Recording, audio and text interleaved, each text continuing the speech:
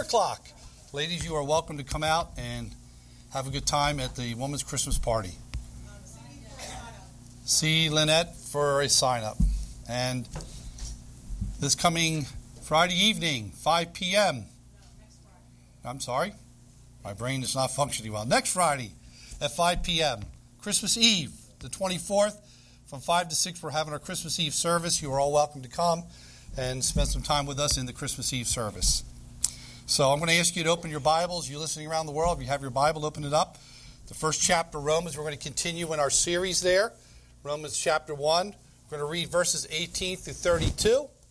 And then respectively, we're going to dig in as we continue through line upon line, verse upon verse, teaching verses 20 through 23. So please follow along at the reading of God's Word. For the wrath of God is revealed from heaven against all ungodliness and unrighteousness of men who suppress the truth in unrighteousness. Because that which is known about God is evident within them. God made it evident to them. For since the creation of the world, his invisible attributes, his eternal power and divine nature have been clearly seen, being understood. How? Through what has been made, so that they are without excuse. For even though they knew God, they did not honor him as God or give thanks. But they became futile in their speculations. Their foolish heart was darkened.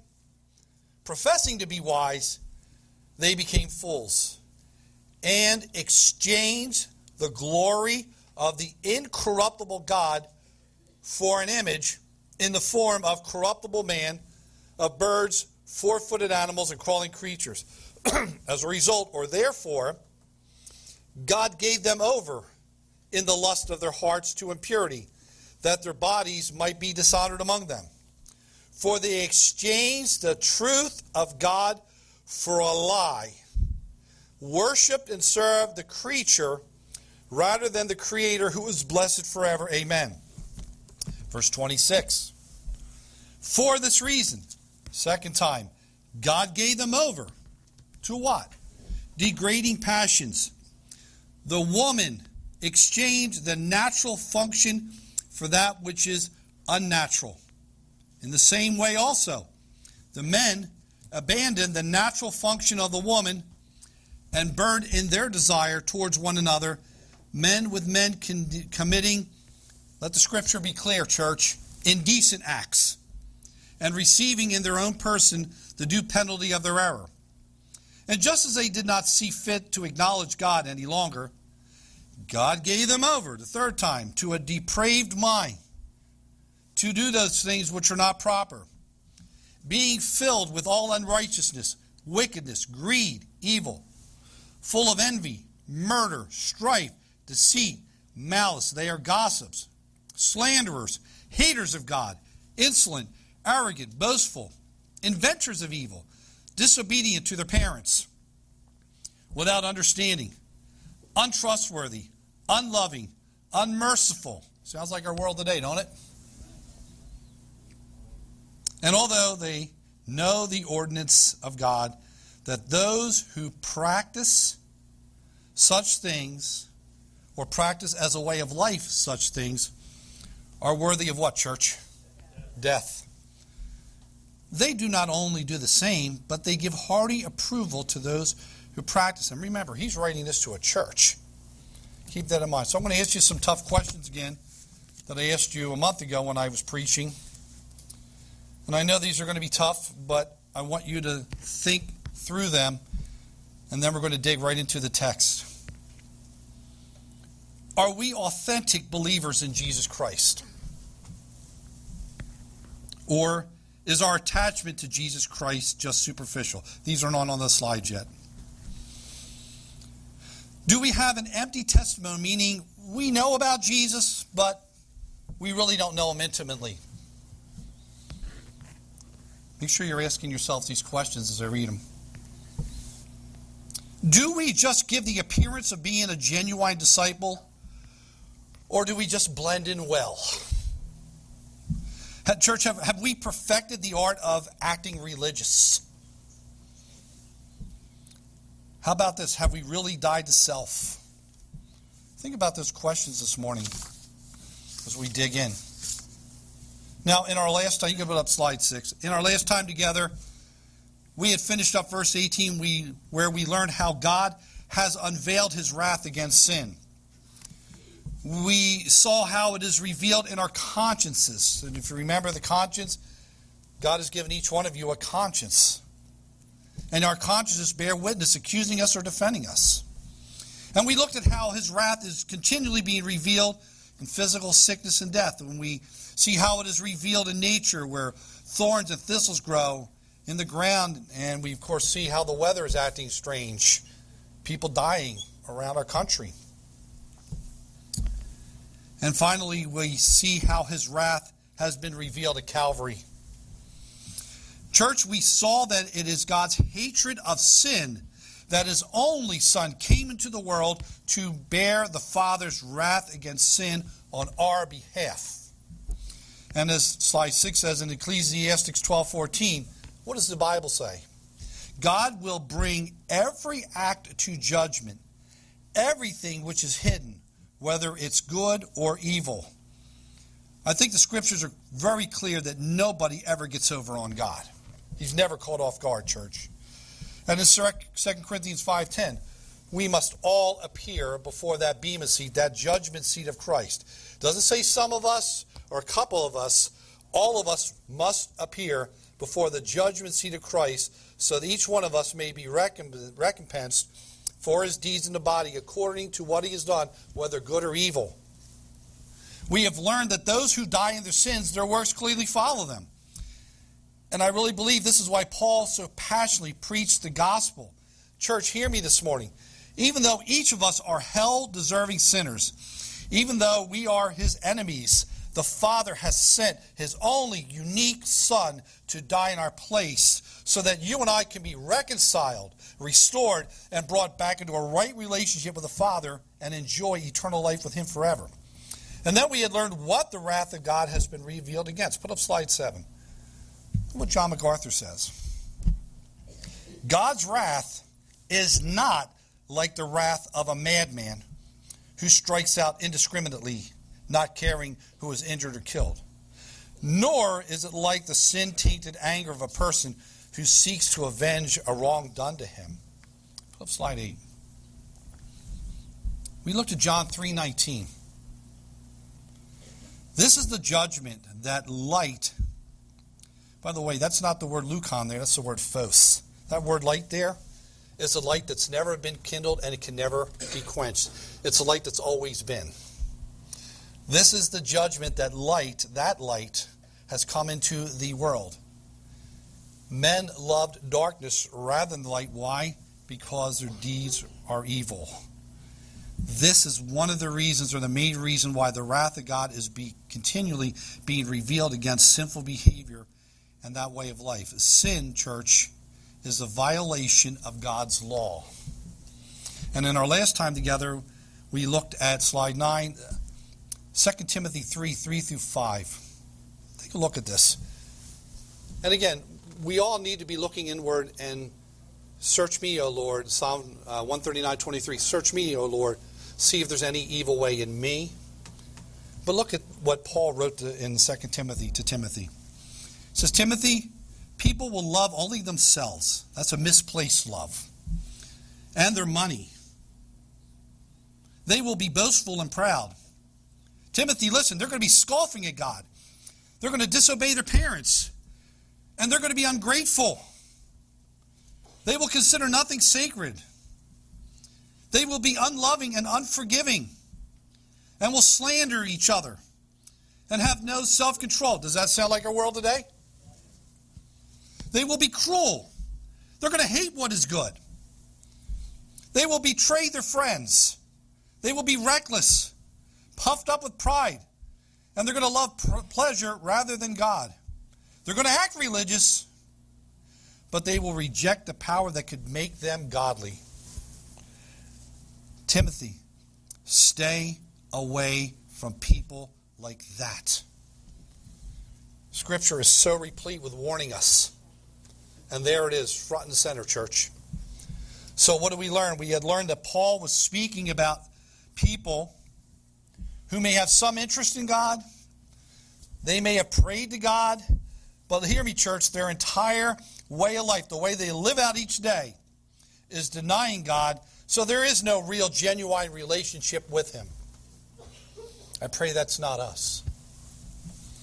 To sum this up before we move on, ungodliness is a refusal to live life for God's glory and to praise His holy name. Whatever you eat, whatever you drink, whatever you do, it is all to be done to the glory of God. So if you and I are not living for His glory and only His glory, we need to confess that's ungodliness, church. Listen, you and I are to desire God with our whole heart, with our every fiber of our being. Mankind was created for God's glory, not our own glory. In verse 19, Paul spoke of why mankind is without excuse. And we had learned that man cannot plead ignorance concerning God. Slide 11. Look at verse 19. Because that which is known about God is evident within them, for God made it evident to them. And we learned that God had revealed Himself to mankind in the power of His creation. And God has imprinted evidence of Himself in every person. Slide 12. And then verse 20. For since the creation of the world, His invisible. Now, invisibles we can't see, right? Look at this verse. Since the creation of the world, His invisible attributes, His eternal power, His divine nature have been clearly seen. How have they been seen, God? Being understood through what has been made. So they are without excuse. Last time we were together last month, we considered the sun, the moon, the stars, the universe, the countless kind of animals. We even looked at the human eye. And God, in His providence, has arranged things and how He has provided for the animals. He's provided for you and I. So then, His invisible attributes, His invisible attribute, which is clearly unseen, is referring to His power in creation and providence, which is clearly seen and visible. And that's why mankind, church, and you and I are without excuse. If this is true of every human being, especially unsaved people, how much more terrible will it be for those who have been brought up where the gospel has been preached, where they've heard the euangelion, the gospel, the good news. Slide 13. Here's some questions. And what we've been learning, ask yourself this. What are you and I doing with this knowledge? How about this, church? Are we fighting against God and His truth in our own lives because we want our own way? Are we holding back the truth because we want to live according to our own terms and conditions and not God's? Are we forcing that truth back because we think our way is the right way? You know, we see today, and you guys, if you watch some of the preachers on TV, we see that many folks today will twist the Word of God to fit into their own way of life, or they try to explain it away. Unbelievers, they are given a general revelation of God, as we all are. They see His handiwork all around them, but they deliberately suppress it and want nothing to do with it. Slide 14. Now let's dig into some new stuff. For even though they knew God, they didn't honor Him as God. They didn't give thanks. They became futile in their speculations. Speculations, logismos, their reasonings, their imaginations, their thoughts. As a result of that futility in their reasoning and imaginative thoughts, their hearts, their foolish hearts, are darkened. They're professing to be wise, but they became fools. So let's answer the question, why do people want to suppress the truth about God? Paul uses the word "knew" there. The word's gnosis. It means they were fully aware of what was going on, because God made Himself evident to them as he does for each of us even today. But even though he made himself evident to them, they did not honor or esteem him. Why? Pride. Do you struggle with pride? Be honest. Paul says they became futile in their speculations. Well, we don't talk that way, Pastor Jack. Well, let's break that down. What did Paul mean when Paul used the word futile? The Greek word is matios. The word futile has this idea of vain, foolish, perverse, wicked, worthless. Vain carries the idea of excessively proud or concerned about our own qualities, achievements, appearances. We look at somebody that overdresses, we'll say that's very vain. It's not a word that we use a lot today, but that's kind of the idea of being futile or vain in their thinking, their reasoning, their speculations, their imagination. Slide 15. Let's be honest and ask yourself some questions based on what the text is teaching us this morning. How does our thinking, how does our reasoning and our imagination show up and pervert our talk? Oh, it's getting quiet in here now. Think about it. How does our thinking, our logismos, our reasonings, our thought life, our imaginations, how does that show up and pervert the way we talk to each other? How does it twist our behavior where we think more of ourselves than we really should be thinking of ourselves? I deserve that. I'm entitled to that. Maybe we think we're entitled to things. Maybe we listen to the world's counsel and reject God's counsel because we want our own way. I want you to really be thinking about that. God made himself evident to them. They did not honor him. So think about it. Are there things that I think about or imagine in my thought life that are dishonoring to God? My fantasy life, does that really show up and dishonor the Lord? Because he sees your thoughts before you even think them. We are completely naked before the creator of the universe, church. I want you to consider Adam and Eve. Remember what happened to them? Slide 16. You see, Adam and Eve, their biggest mistake there was they started listening to the voice of another counselor that's not God. So let's peek into history and look at the story. The serpent said to the woman, "You surely will not die." You see, Eve, listen, God knows that in the day you eat from it, your eyes are going to be open. You're going to be just like God, knowing good and evil. You're going to be able to do everything God does, Eve. So when the woman saw that the tree was good for food, it was a delight to the eyes, it was desirable to make one wise, she took from its fruit and ate, and she gave it also to her husband with her, and he ate. Instead of protecting his wife, he just went right along. Slide 17. Let's think about that word futile or vain for a moment. Pride always seems to be the root cause of bringing mankind down. How about us in our life today? Where do you and I stand, church? Even though we know God, how often do we find ourselves not honoring God for who he is? Can you think of places in your life right now where that shows up? How often do we find ourselves not giving thanks for all that he's done for us? Tough questions. As my father-in-law likes to say, it's hard to fit in our ear. How about slide 18? Let's tease Romans 1:21 apart a little bit more. Even though they knew God, they did not honor him as God. They did not give thanks to him. They became vain or futile in their thinking. Their hearts were darkened. Their thoughts and reasonings were darkened.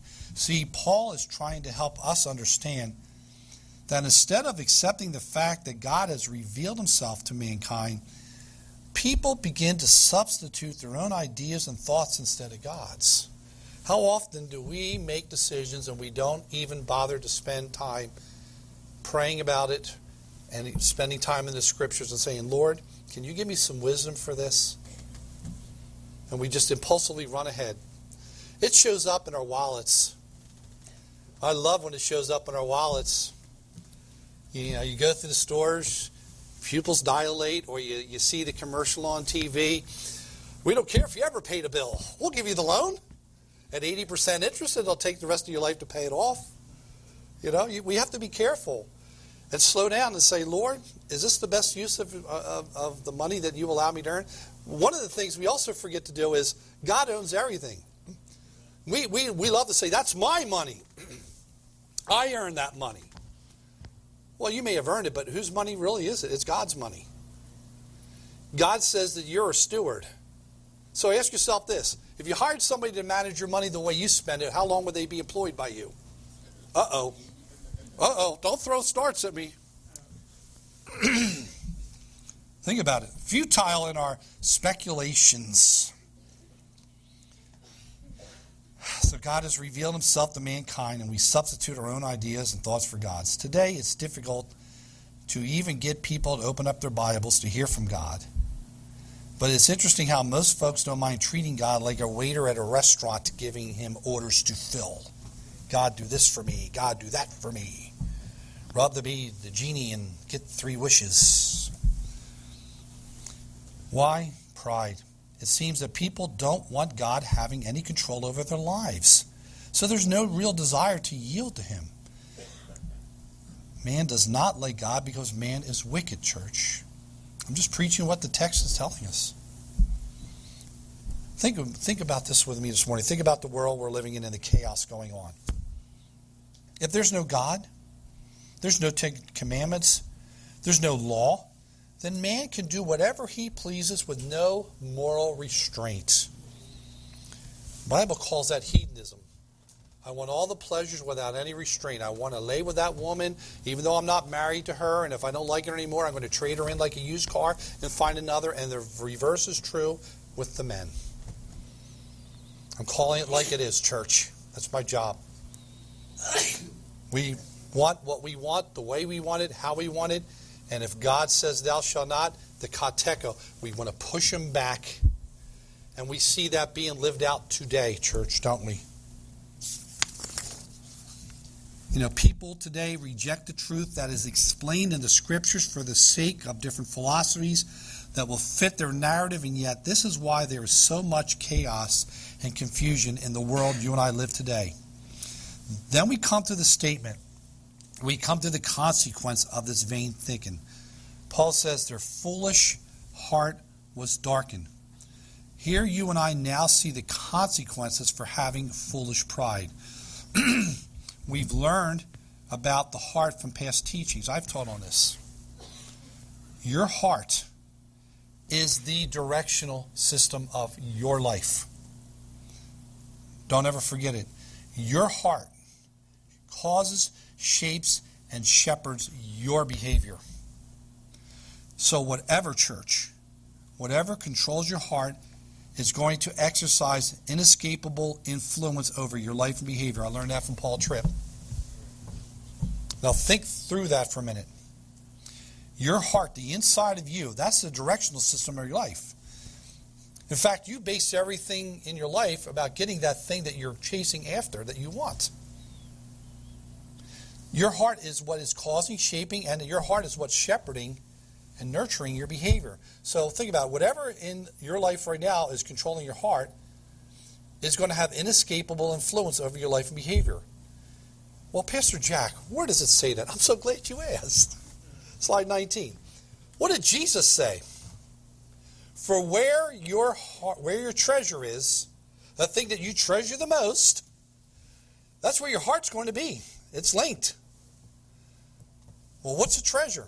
Imagine if somebody came up and said, can you write out the working definition of the word treasure for me?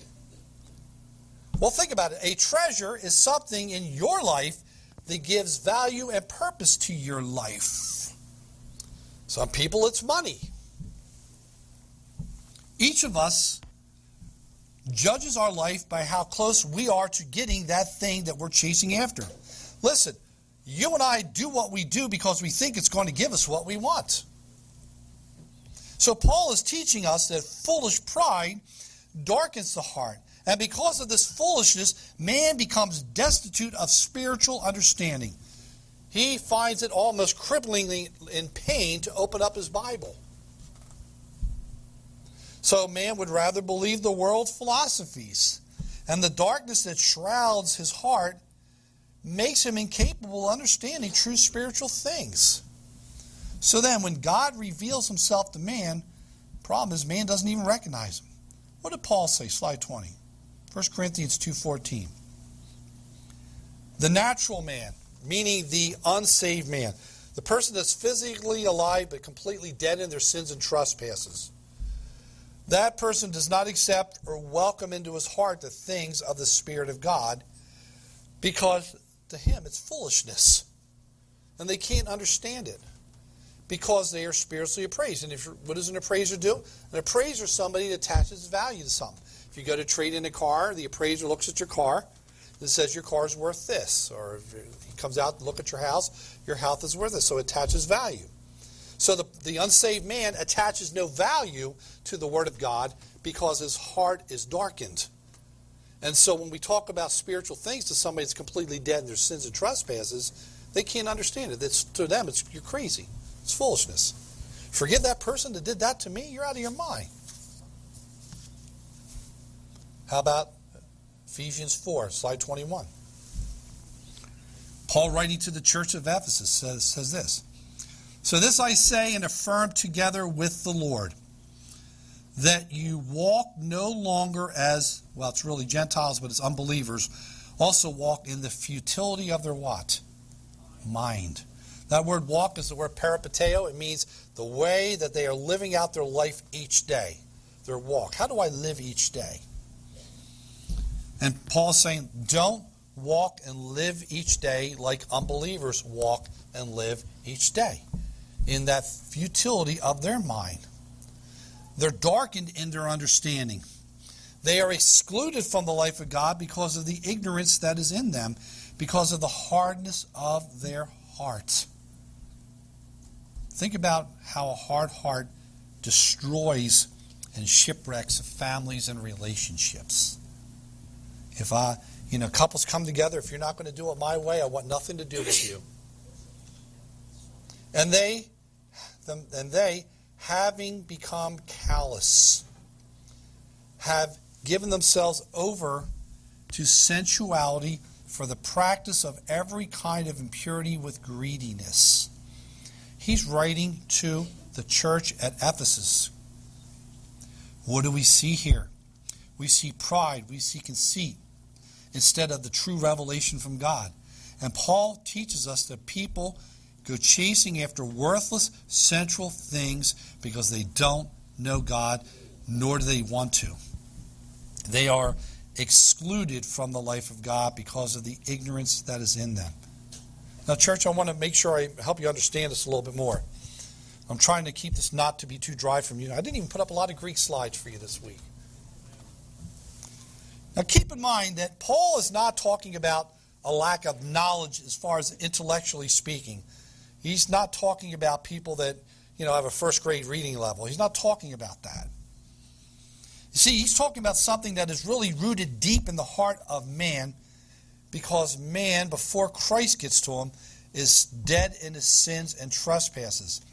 Dead people can't make good decisions for God till the Holy Spirit quickens them, wakes them up, so when they hear the gospel, they come to a saving faith in Christ. And this is all going back to Genesis. It's all a result of the fall. Now hear me this morning. It's not solved by just giving them information. This type of ignorance is something that grips their heart tightly because it's woven into the very fabric and way of life of the way they live. They have given themselves over to sensuality for the practice of every type of impurity and greediness. So Paul is saying, listen, you're going to know this because it shows up in how they live their life. It's part of their personality. It's part of the way of their life. He says, because of the hardness of the heart, having become callous. What is a callous? If you're a guitar player, you find out very quickly what a callus is. Callus is that thick, dead lining of skin that prevents feeling. And the way Paul is using that word here is they feel nothing. They're apathetic. So this dead callousness of sin and worldly philosophies is what's covering their heart. So there's an absence of feeling where the person is not even susceptible to wanting to know the truth. So let me bring this around for you now. Let me wind this up for you. I know you're hungry. You know, Dr. Carter and I have had a lot of talks about this. And I don't know if this describes you, but if it does, I would fall on my knees and cry out to Holy God and ask Him to forgive you for your sins and to save you. But church, this is why people can come and they can hear the gospel week after week after week. They can hear the gospel preached month after month, year after year. They can still crack open their Bible here and there and still not be even affected by it. This is the hardness of heart that Paul's speaking of. There are those who leave churches week after week after week, and they go back living like they never heard anything. They go back to the sensual way of life. Their heart can't even respond because it's callous, and there's no remorse and grieving for the sin. Ask yourself this: when was the last time you wept over and grieved over your own sin? The closer you draw to the Lord, that starts to happen. Hear me this morning. Disobedience to God's will always produces hardness of hearts. Every time you commit the same sins over and over and over again, there's less sensitivity. In fact, every time you commit the sins over and over again, your conscience bothers you less and less and less because you've normalized that behavior.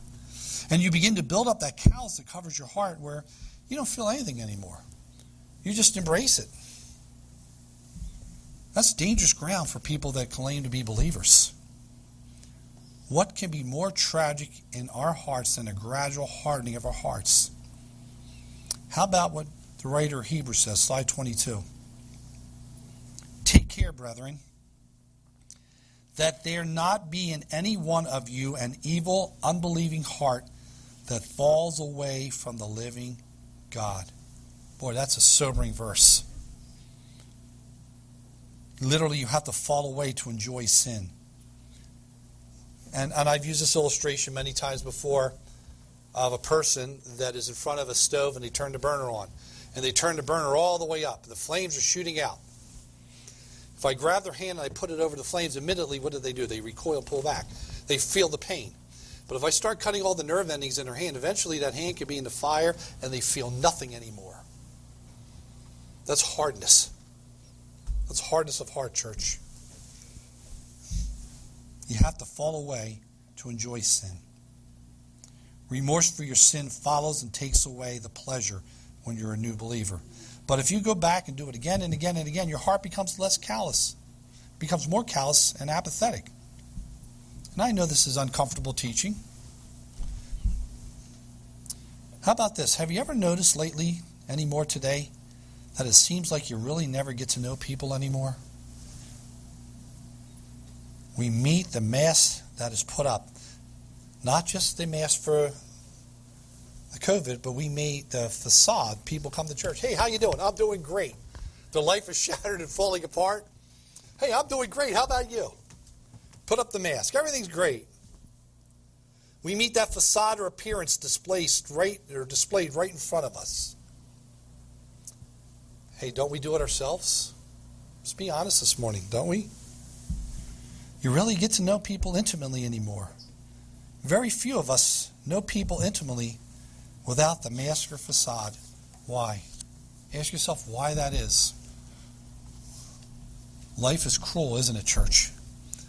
And the result is the hardness of hearts. So back in Romans 1:21, Paul says, their foolish heart was darkened. Their lack of sound judgment is on display. In fact, they reject a perfect biblical explanation for the sake of the worldly philosophies. They profess to have wisdom, but instead become fools. Back in Paul's day, people would listen to and celebrate the philosophies of the Greek teachers that day. They were called sophists. They loved the poets. They loved the orators. But as the scriptures teach us, they became fools to follow the empty teaching that does not save or lead you to an intimate relationship with Christ. And that brings us to, and we'll finish up at verse 23, slide 23. Romans 1:23. They exchanged the glory of the incorruptible God for an image in the form of corruptible man, birds, four-footed animals, crawling creatures. Now, 2,000 years ago, they carved idols. If you've ever been to a museum, they've carved idols of all of these different things, or a man, half animal. They did all of that stuff. But here what we have in theological terms is what we call the great exchange. Man has exchanged the glory of God for the image of a man and beast. Why, church? Man doesn't want to worship the true and living God. And the idea of glory, that's where we get the word doxa from, or doxology.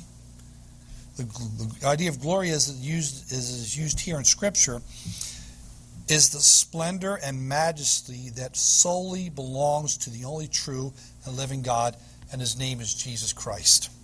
He is the only true and living God. But man doesn't want to know God as he has been revealed, so they make up their own gods and worship. And that happens today. Now back then it was those things. Today, what is it? Cars, homes, money, spending all day in the Wawa or the Turkey Hill, going over to the machine with the scratch-off tickets.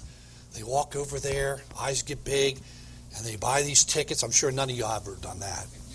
And they're sitting there and they're... None of you all did that, I'm sure. If I just get this money, things will be great. If I win the lottery, everything's going to change for me. Things are going to be great. But the love of money is the root of all kinds of evil. That is a fact. John Calvin actually says that our hearts are these idol-making factories. So I want to take just a couple more minutes and just kind of make sure we fully understand, what did Paul mean when he used the word idols? What does Scripture mean when he uses the word idols? I want to make sure you understand it, because every one of us sitting in this room and you listen around the world, without realizing it, some of us have idols. We put too much value on things that we shouldn't be putting value on. So, slide 24. In the Theology of Work commentary, it says this. Here's a great definition. Idols are gods of our own creation. In ancient times, idols would take the form of physical objects. But the issue is really one of trust and devotion. On what do we really pin our hope on? Our well-being and success on? Anything that is not capable of fulfilling our hope, that is anything other than God, is an idol. What are you pinning your hope on? I hope it's not the scratch-off tickets. I hope it's not money, cars, and fame, and all that other garbage. Slide 25. It goes on to say this. If we do have some other concern stronger to us than our love for God, it's not so much that we're breaking God's rules, but that we are not really in a relationship with God. The other concern, be it power, money, security, recognition, sex, or anything else, has become our God. Church, what are those things in your life right now that have become God replacements? Cigarettes. Okay. Is it money? If I had more money, my life would be this. Is it sex, booze, drugs, pornography, or a relationship with somebody that you shouldn't be in that kind of relationship with? Hear me this morning. And I know this is tough, but it's got to be preached. We have these idols, let's be honest, because we want control. We want to control that idol because we want that idol to give us what we want. So we are the one that energizes and gives power to that idol. We worship them to get what we want. But the problem and the end result is that we end up becoming enslaved to it. It promises freedom, but it delivers slavery. And it shipwrecks and destroys lives. Of course, back then they worshipped those beasts carved out of wood and stone. Israel had the golden calf, slide 26. Now here's people that have seen all these miracles from God. People, well, Pastor Jack, if Jesus comes and talks to me and I see him face to face, then I'll believe. That's a lie from the pit of hell. I'm going to back it up with Scripture right now. Exodus 32:4 and Ezekiel 8:10. He took from their hand and fashioned it with a graving tool, made it into a molten calf, and they said, "This is your God, O Israel, who brought you up from the land of Egypt." Golden calf that didn't exist before they threw all the gold together to make it. Didn't part the Red Sea. Didn't send all the locusts and all the different things to Pharaoh, whose heart was hardened. Ezekiel 8:10.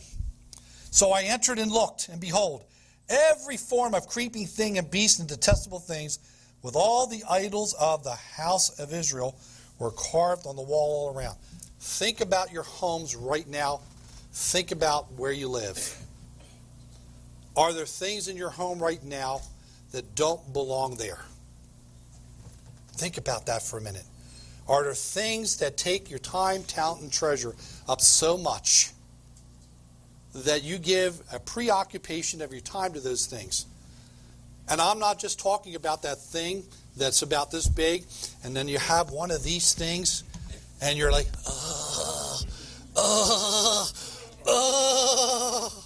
You're sitting back in your throne, the lazy boy chair. Your throne.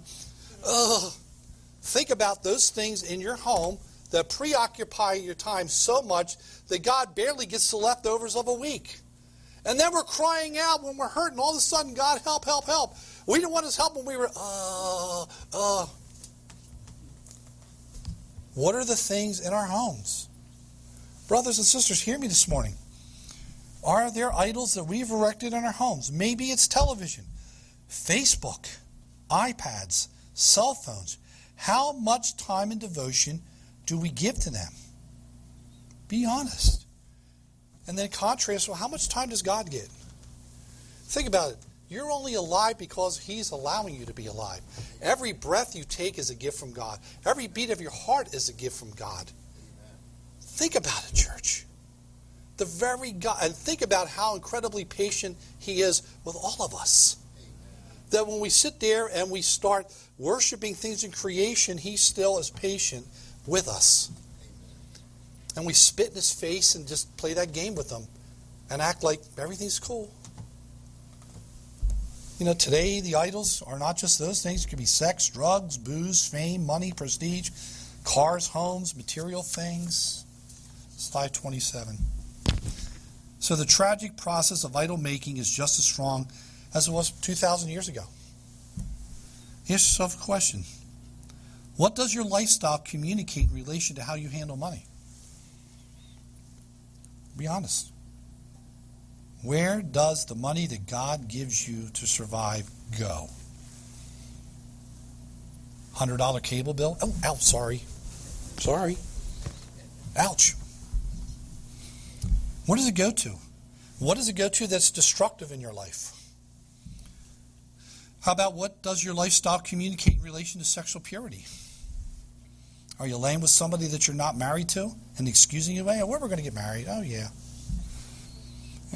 Last time I read Genesis, it says, for this cause a man, the Yesh, shall leave his mother and father and be joined to his Ishna, his wife.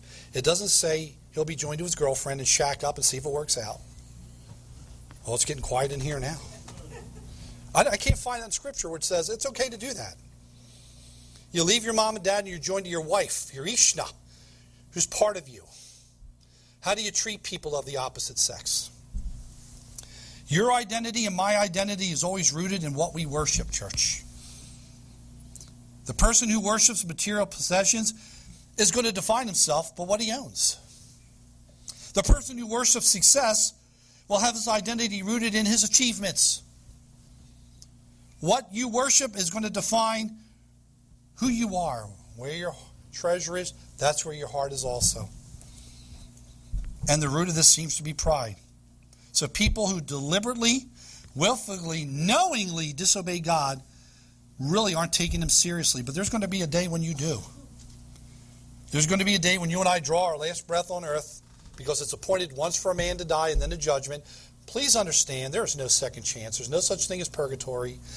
It is appointed, the Bible says, forgive me, I'm insignificant, it says it is appointed once for a man to die and then the judgment.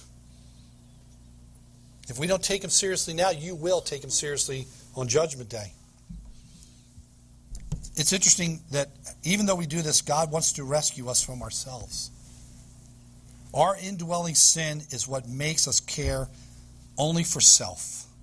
So then, wrapping this up, this great exchange that is happening in our lives right now is something that you and I all equally need the Lord to rescue us from. So then, as I finish up, let's take a moral inventory of our lives and ask ourselves if it is possible that we may be self-deceiving ourselves about where we stand with God today. When I asked you those questions at the beginning of this message. What does it mean to come to Christ, Pastor Jack?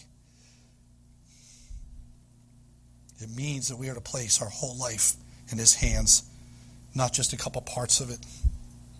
It means that we transfer our self-reliance for salvation and place it completely on Christ.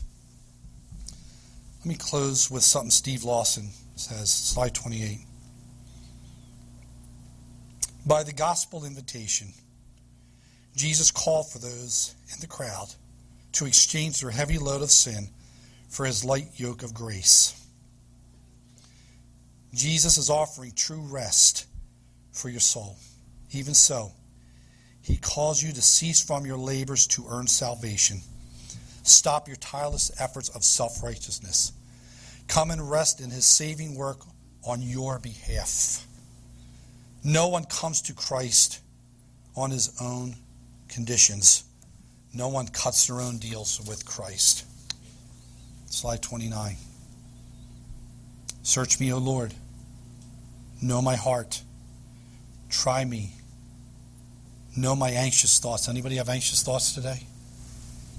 See if there's any hurtful way in me. Lead me in the everlasting way. I'm going to ask you to bow your heads this morning. I know this was a really tough message to preach, but it had to be. If you were to drop dead this afternoon, get hit by a car or something else, and you were to stand before the true, living, and holy God, as the Bible clearly states that you will, and he was to ask you this question, why in the world should I let you into my heaven? What would your answer to that question be? Someday, every one of you listening around the world and you in this room, someday you're going to drop dead. Someday your life is going to end and there is no coming back. They can hit you with the paddles. You're not coming back. It is appointed once for man to die and then the judgment. I'm going to ask you this morning, if the Holy Spirit is knocking on your heart right now, I'm going to ask you to surrender your life to Jesus Christ as he has now been freely offered to you in the gospel. Placing your whole life in his hands. Trusting in him for salvation. That means every sinful, rotten, filthy thing that I have ever done and you have ever done has now been taken and has now been placed on Christ. His perfect life of righteousness is now taken from him and placed in your account, so that when you stand before God, he sees the Son's righteousness on your behalf, because there's none that you and I have. Listen to me this morning. There's no act by where you can make yourself right with God on your own terms. It is all Christ's work. It is all his plan. So think about it. Every simple thing, past, present, and future that you've done, the Father's taking it. He placed it on his Son 2,000 years ago. His Son was beaten, punished, and died on that cross. The debt has now been paid. His life of righteousness now, that credits your account. No longer non-sufficient funds, guys. Account's wiped clean. You are trusting, believing in, relying on what Christ did 2,000 years ago on that cross to pay your sin debt in full. Think through all of this morning. Think it. Now is the time for you to get right with God. You don't know that you're going to have tomorrow. Now is the time. If there's any unconfessed sin in your life, this is the time for you to get alone with God and openly confess it. Listen, he already knows it anyway. The confession's for your benefit, not his. He knew what sins you were going to commit a bazillion years before he even invented time. Please, surrender your life to Christ. If there are things that you know that you're doing that are dishonoring to him, you have the power. Listen, in Romans 6, the Bible says the same power that raised Jesus from the dead is the exact same power given in each one of you to walk in a new way of life. So that same Holy Spirit power, and I told you before, when God fills somebody with the Holy Spirit, he doesn't fill them 2 quarts low. You get all the Holy Spirit you could ever want. So that same power that resurrected Christ is the exact same power given to you to walk in a new way of life. So if there are things in your life that God says thou shalt not do, you have the opportunity and you have the empowerment from the Holy Spirit to walk away and change that lifestyle. And here's the thing, you're going to be blessed because you do it. Look up and receive God's blessing. Now may the Lord bless you and keep you.